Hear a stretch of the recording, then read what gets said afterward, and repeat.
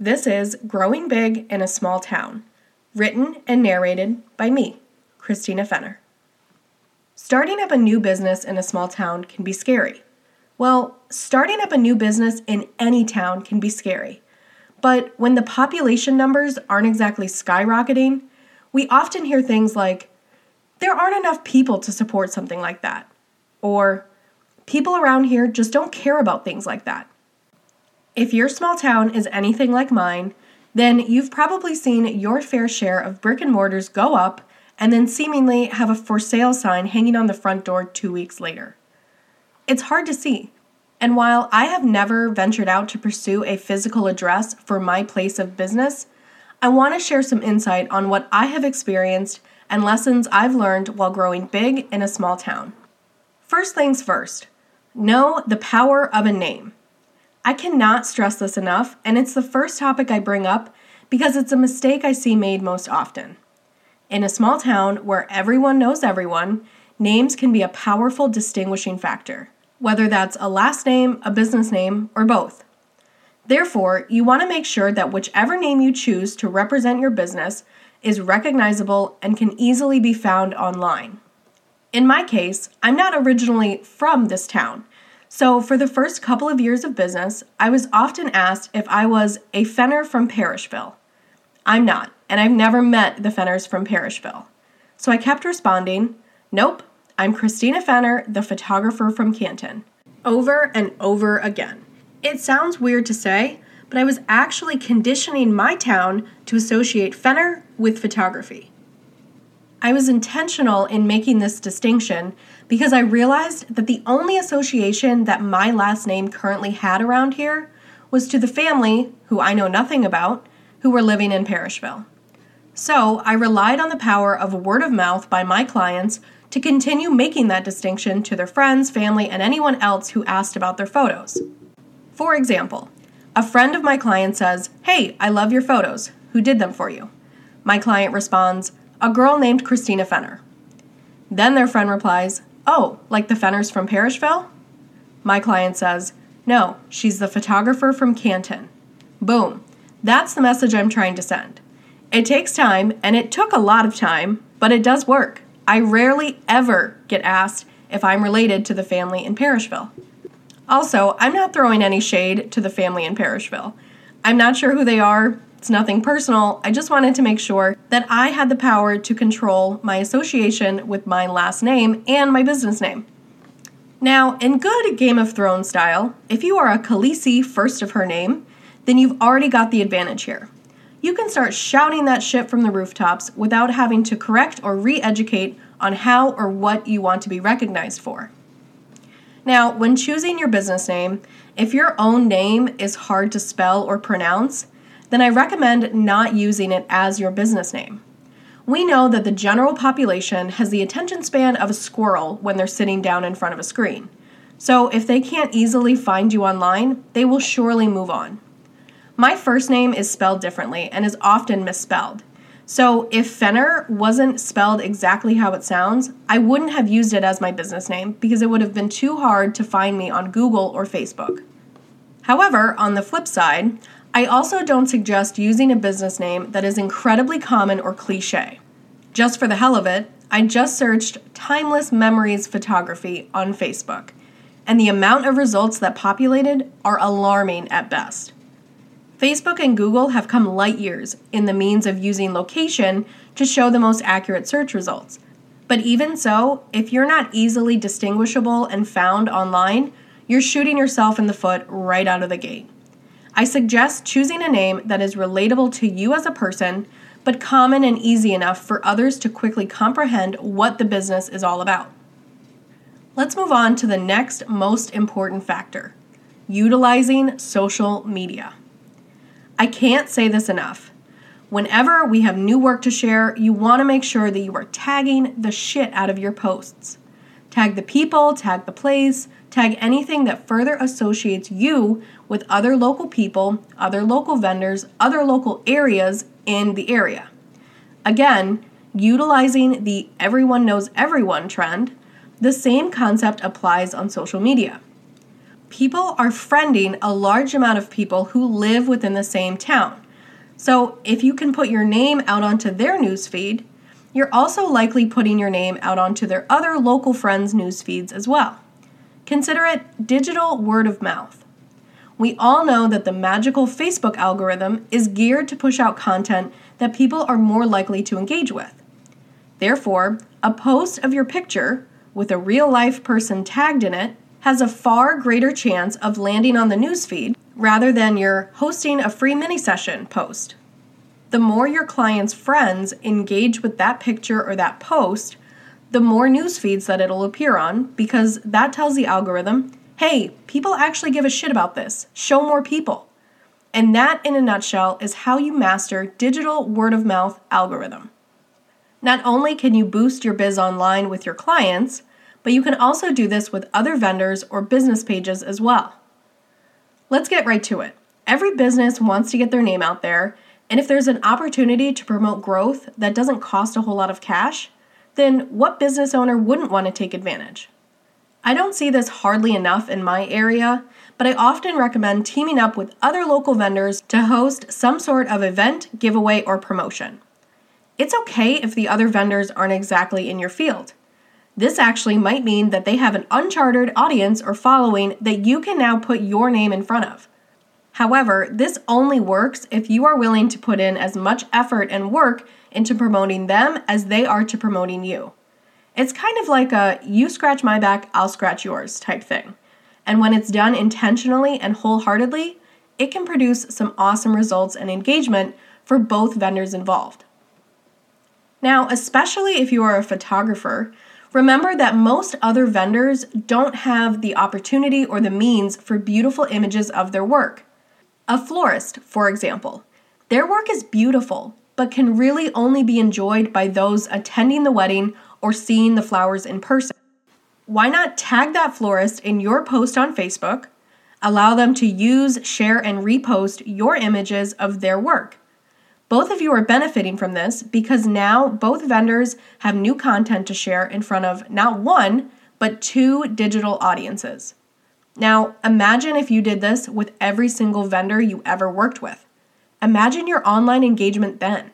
Sometimes I see photographers who have this stick up their ass who don't like allowing others to use or share their work because they're afraid that they won't get properly tagged or given credit. And yes, this does happen and it is annoying, but it's a hurdle that can easily be avoided.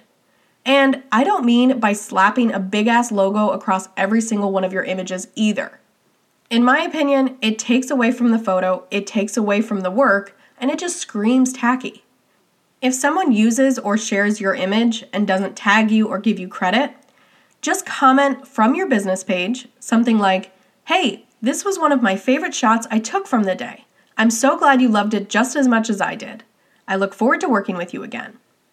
Or something like that. It gets the message across smoothly and sweetly. Just as it's important to make sure that you are building up a good reputation with your potential clients, it's just as important that you build solid and genuine working relationships with other local vendors and other local business owners, especially when working in the service industry. I'm not saying that the key to success is playing all nicey-nice with every vendor you meet, but what I can tell you is that being kind and learning how to be a team player will get you a hell of a lot further than just sticking your nose up in the air. If a vendor makes a mistake or has an issue, help them. Not only will the vendor appreciate your generosity, but so will the bride. I'm telling you, the mindset of not my problem will surely keep you and your business small. Don't shy away from other vendors. So often do we think that they're not our clientele, so why bother? And most times, they're not our target audience. But befriending your peers can have such great benefits, both in business and in friendship. Trust me, there isn't anyone else out there who understands what it's like to deal with a crazy wedding day like the DJ or the coordinator. Sometimes it's just nice to have a buddy or someone in your corner on a wedding day. Remember to be human and remember to be kind. This goes so overlooked so many times. In the service industry, we are the vessels that deliver a final result or product. And like the flawed beings that we are, mistakes and messes will happen. And so it's incredibly important to know how to handle yourself when things go awry.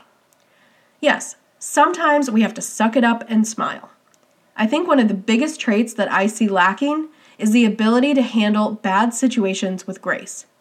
I see people so often just let the situation consume and swallow them whole. Trust me when I say that some of the biggest mistakes I've faced have produced some of the most pivotal referrals I've ever received. I have taken a bad situation and turned it into a chance to show who I am as a human. And that will always have more of an impact on your business than your actual work ever will. Word of mouth is powerful, and I believe that it has much more of an impact in a small town than anywhere else. Don't be afraid and fear that one mistake or one bad review will be the demise of your gig. Be kind to others, even if you don't think anyone else is watching, because oftentimes, especially at weddings, others are in fact watching. Use word of mouth to your advantage, and remember that being the face of your business gives you the opportunity to influence how others perceive it. One of the most valuable lessons I've come to learn in the past 10 years is realizing that my work is actually 20% photos and 80% people skills. Once I realized that a big key to success was knowing how to genuinely connect with and communicate with all kinds of people, I entirely switched gears and I really started fine-tuning my people skills. I started researching the psychology of business and marketing strategies, which has brought on a tremendous shift within my business. Learning how to quickly identify what others need from you moment to moment and being able to flex and morph has been the single greatest skill that I have obtained. This has been by no means an easy task. Believe it or not, I'm actually an introvert through and through, and my natural reaction is to hide in the produce section if I see someone I know in the grocery store. I've learned not to shy away from the tight-knit closeness of my small town, and instead I've embraced it and I kept throwing my name out there over and over again, even from the produce section. Get involved and get the hell out there. I think one of the biggest myths that we like to believe is the idea of if you build it, they will come. When, in fact, they will not come if they don't even know you exist. Something rather interesting that I've noticed in my small town is that people are incredible creatures of habit and not always willing to jump aboard something new, especially if they already have their go-to for that certain thing or service. I know this all too well. I've been with the same hair lady for over 10 years. And while I don't necessarily think that this concept only applies to small towns, I do think that the limited amount of options for services within a small town greatly encourage this mindset. The best way to break through is to branch out. Get your name out there and get involved. Do the work and get creative. Connect with other local business owners or vendors. Offer incentives. Do a giveaway. Do something. Even in a small town, it's a big world out there. And all too often, I see people who get discouraged when their name isn't up in lights the day after they launched a giveaway. Give it time, keep working, and most importantly, stay consistent. Don't defeat your own success by giving up too quickly. As much as I wish it weren't, this is a slow and steady process of building momentum. One photo session at a time, one Instagram post at a time, one foot in front of the other. A while back, I heard, "Consistency holds hands with success." I loved that, and it's been a phrase that has stuck with me throughout the years. Showing up time and time again, it has been a crucial part of anything that I've tried to succeed at. Take this podcast, for example. My number of listeners certainly aren't skyrocketing right now, and I still get that dumb butterfly feeling inside every time I see that another listener has subscribed. I know that this podcast will probably take some time to get its feet underneath it to have the same level of engagement and notoriety that my photos do. That's okay. I'm here along for the ride and enjoying every minute of it. Stay consistent because success is following close behind. To wrap this up, let's reiterate my main points for growing big in a small town. Number 1, do not let yourself get caught up in the mindset that your service or your offering isn't needed, wanted, valued, or appreciated just because you live in a small town. How the hell are you supposed to know that anyway? Don't ever think, well, if it was going to work, someone else would have done it first. I mean, come on. We've all seen the scrub daddy on Shark Tank, right? Number 2, take advantage of the fact that everyone knows everyone. This is a huge advantage that your potential clients are already probably connected to your other potential clients in some way, shape, or form. Word of mouth is the best and cheapest advertising there is, so make it count. Number 3, connect and team up with other local vendors or business owners to promote each other's work. Focus on how you can serve and help them, and I promise you'll reap the rewards tenfold. Number 4, be intentional about your business name. Be easily found and recognizable. Remember, squirrel brain. Number 5, tag and then tag some more on social media. Every time you have new content to share, make sure that it's getting out in front of as many people as possible. Digital word of mouth. And lastly, number 6, stay consistent. Get out there and keep getting out there over and over again. Don't kill your own momentum. Yes, there will be times when you're going to think, why do I even bother? Keep going. Get involved and get the hell out there. Cheering you on from the produce section, Christina.